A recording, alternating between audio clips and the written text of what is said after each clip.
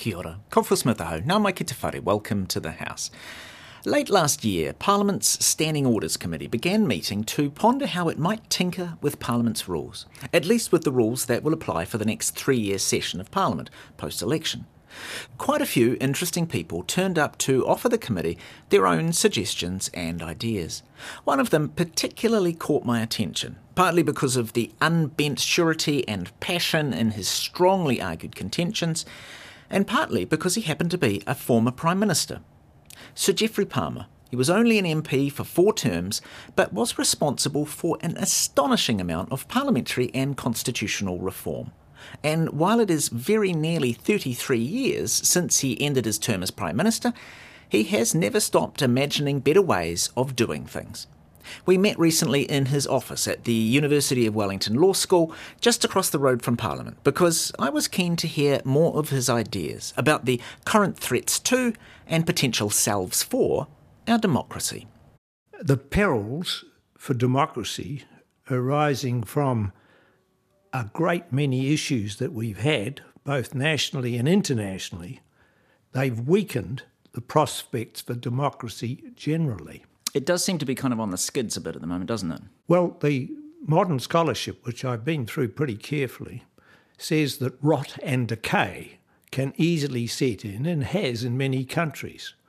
You only have to look at places like Hungary and what is going on in Russia.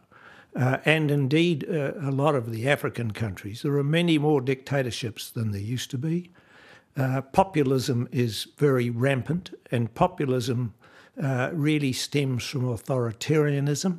And authoritarian populism is a sort of dangerous competitor to democracy these days. And the international research shows that democracy is not nearly as fashionable as it was. And not nearly as redoubtable as we might imagine. No, it's very fragile. And it's fragile because democratic societies operate on openness. They operate on free speech, and that allows the opponents to use it against them.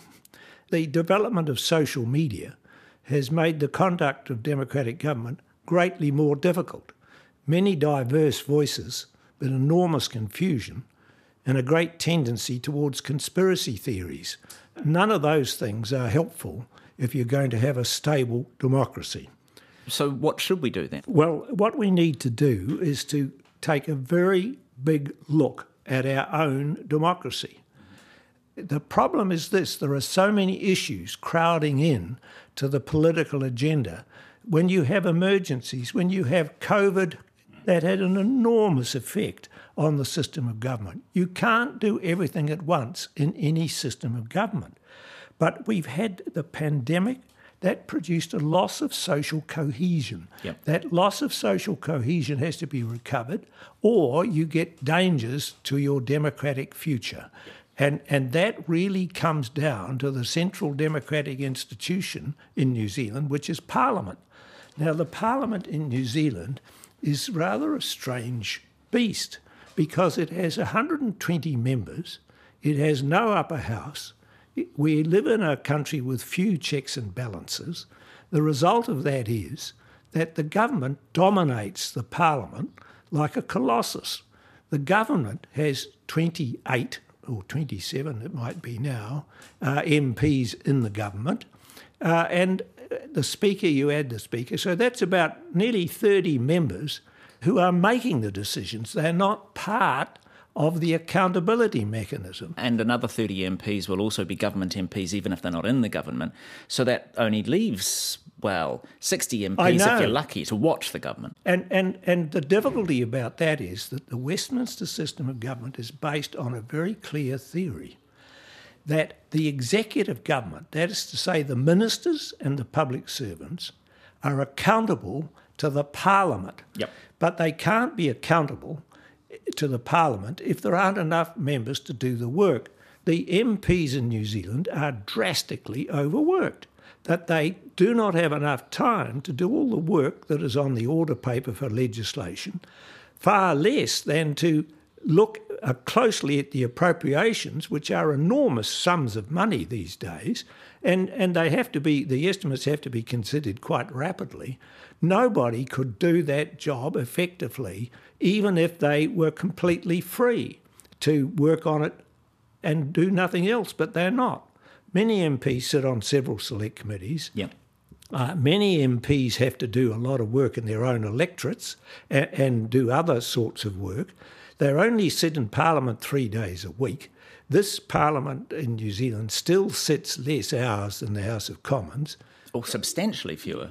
Substantially fewer is true. And if your central democratic institution isn't sitting, your accountability mechanisms are attenuated. So you have, at the moment, not enough people with not enough time to really keep an eye on government. That's the truth. And that's a danger. And so you would do what? I would increase the number of members to 150, and that may not be enough. But I would also reduce the size of the executive. I don't think you need 30 people almost in there. I would cap it at 20. They'd have a lot more portfolios each. Well, yeah, but the problem with that is that it's siloed, and a whole lot of people doing a whole lot of things, it's much harder to coordinate. Right. Cabinet is an instrument of coordination. That is what it is for. And you can't coordinate if there's so much diverse activity going on all around the place, and some of the departments have to look after 7 or 8 portfolios. That's not sensible. Potentially with fewer ministers, you would actually be more efficient anyway. You'd be more efficient. But the key thing is more MPs, so you've got more people watching those ministers. That's the point.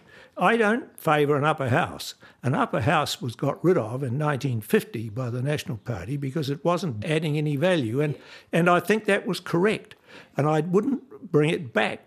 But what you should do is to have much better select committee procedures, much more support to the select committees to ask the questions that need to be asked. They need to have more access to experts than they've got, and they need to hold the government to account more rigorously. I would use the upper house chamber, which is still in the Parliament, to have extended select committee hearings in public with more MPs sitting. To hold inquiries. To hold inquiries and also to do very important legislation that way.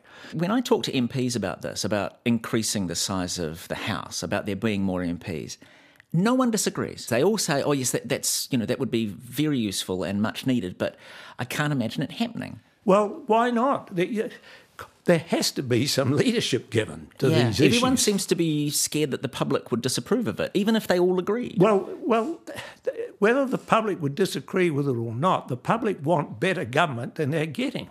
The strains on the government system have been from exogenous factors like the pandemic, like the war in Ukraine. Yeah, there's an awful lot to deal with, isn't there? It's so much that no one has had to deal with as much as that ever before. The 24-hour news cycle has been a disaster for democratic politics. Our fourth estate is highly weakened. The newspapers are much weaker than they were. The newsrooms are all reduced. The quality of reporting is not adequate. The media does its best, but it's been seriously weakened. So what would you change about how select committees work? I would change it, first of all, by having fewer of them and bigger.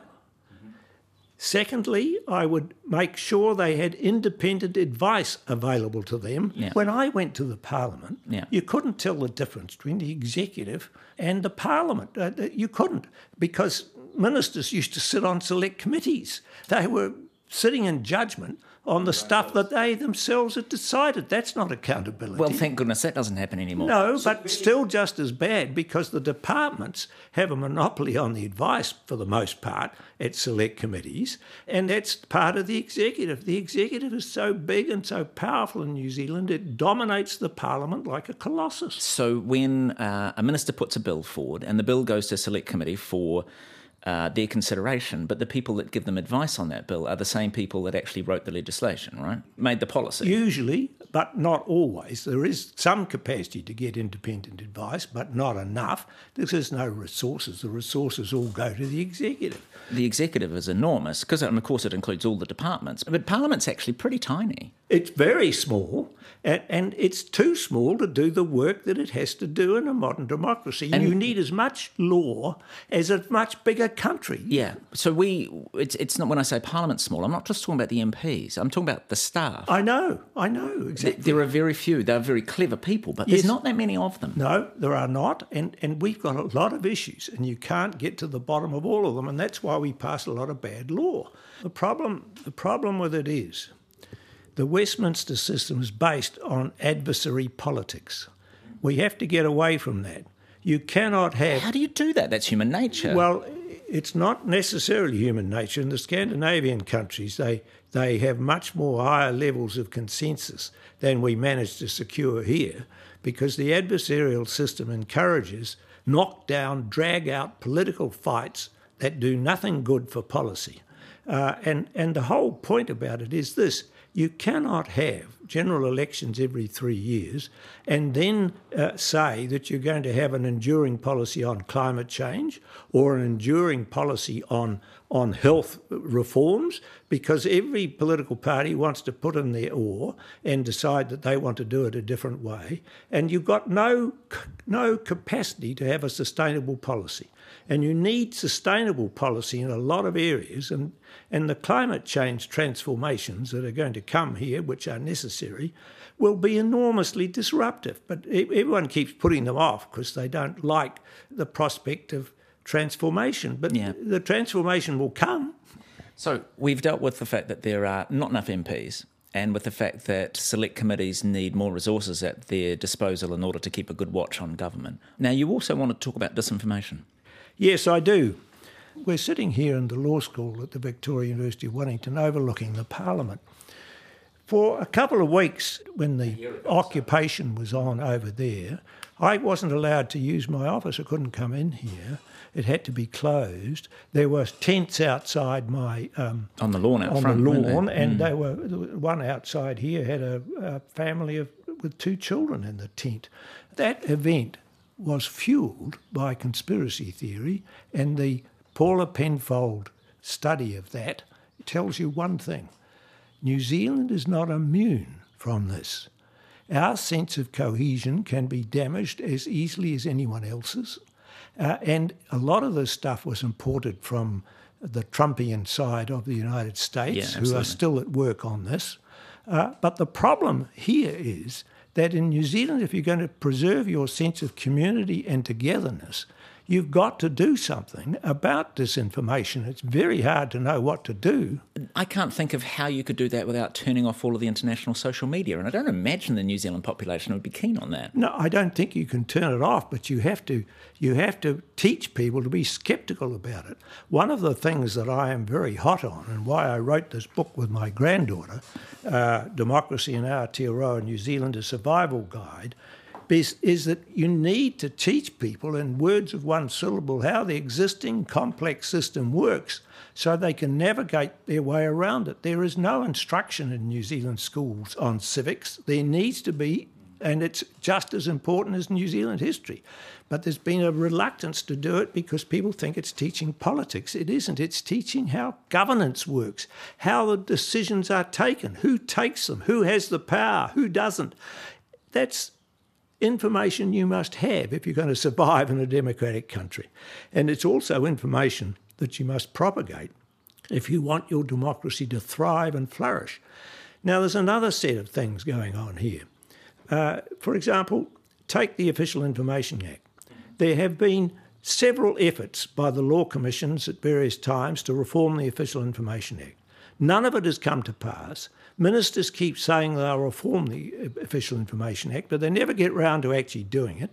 And the reason is that ministers don't like the Official Information Act. I know that because when I was Deputy Prime Minister, I had to get a special advisor in from Justice to go around the ministerial offices to see that it was followed.